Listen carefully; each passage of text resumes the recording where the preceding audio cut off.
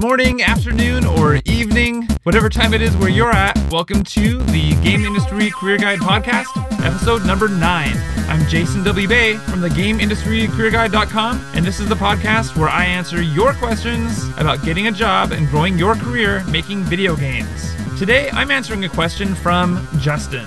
Justin asks, I'm an older gamer. I already have a job with medical benefits and a salary of over $75,000 a year. But it's not what I love to do.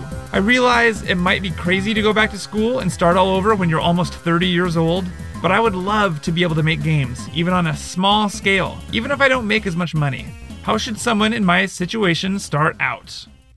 First of all, let's just start by saying that 30 years old is not old.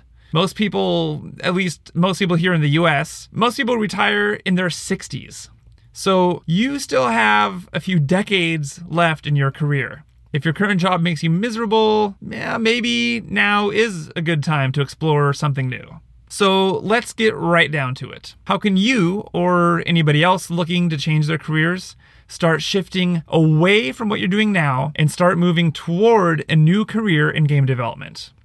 There are 2 options that could work for you, and actually another third option that's not exactly what you asked for, but we'll discuss it just in case. The first option would be the safest, but it's the least guaranteed to work.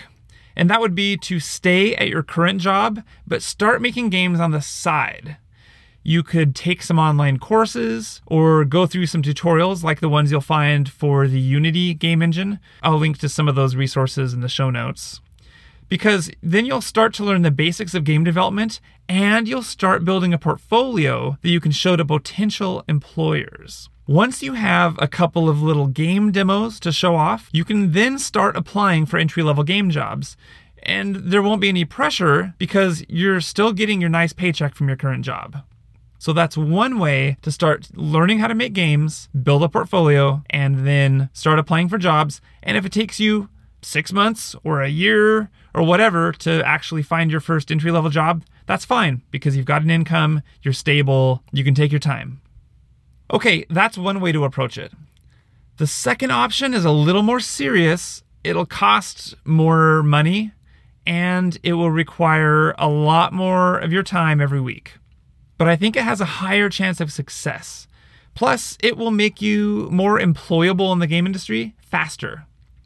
This option number 2, is to start taking some formal game development courses or certificate classes in your evenings and weekends. This is best if there's a local community college near you that offers game development as part of their adult continuing education programs. Quite a number of community colleges have started offering game design and game development courses because there are a lot of people that want to move careers, and game development looks like a good viable option.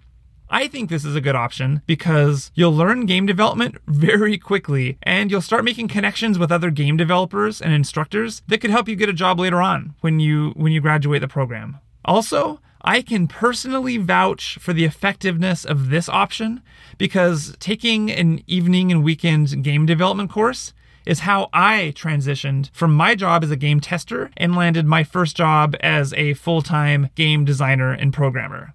I took a 1-year-long game development certificate course from a local university extension. Now, those are the 2 main options that I think could work for you. But there's also a third option that's not exactly what you were asking for, but I think you might want to consider it. The third option is to keep your job, in other words, don't switch careers, and just make games on the side as a hobby. Because once you start making games as a hobby, it's possible that you'll find that it's not really for you. Maybe you just really enjoy playing games, but making them, maybe that doesn't turn out to be as appealing as it seemed like it would be. Maybe game development just won't click with you once you start doing game development.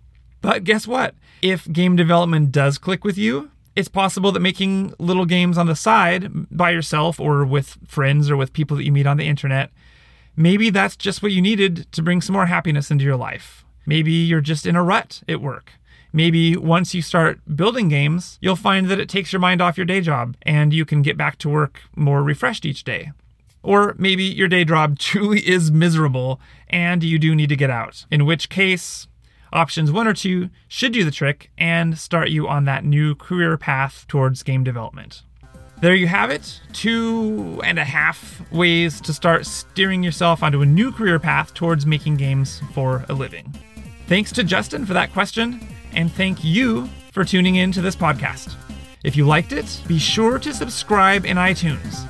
It's free, and once you subscribe, new episodes will just be downloaded automatically, so you'll never miss an episode. For more information and inspiration on getting and growing your job making games, visit me at GameIndustryCareerGuide.com. I am Jason W. Bay. Thanks again, and I will see you next time right here on the Game Industry Career Guide podcast.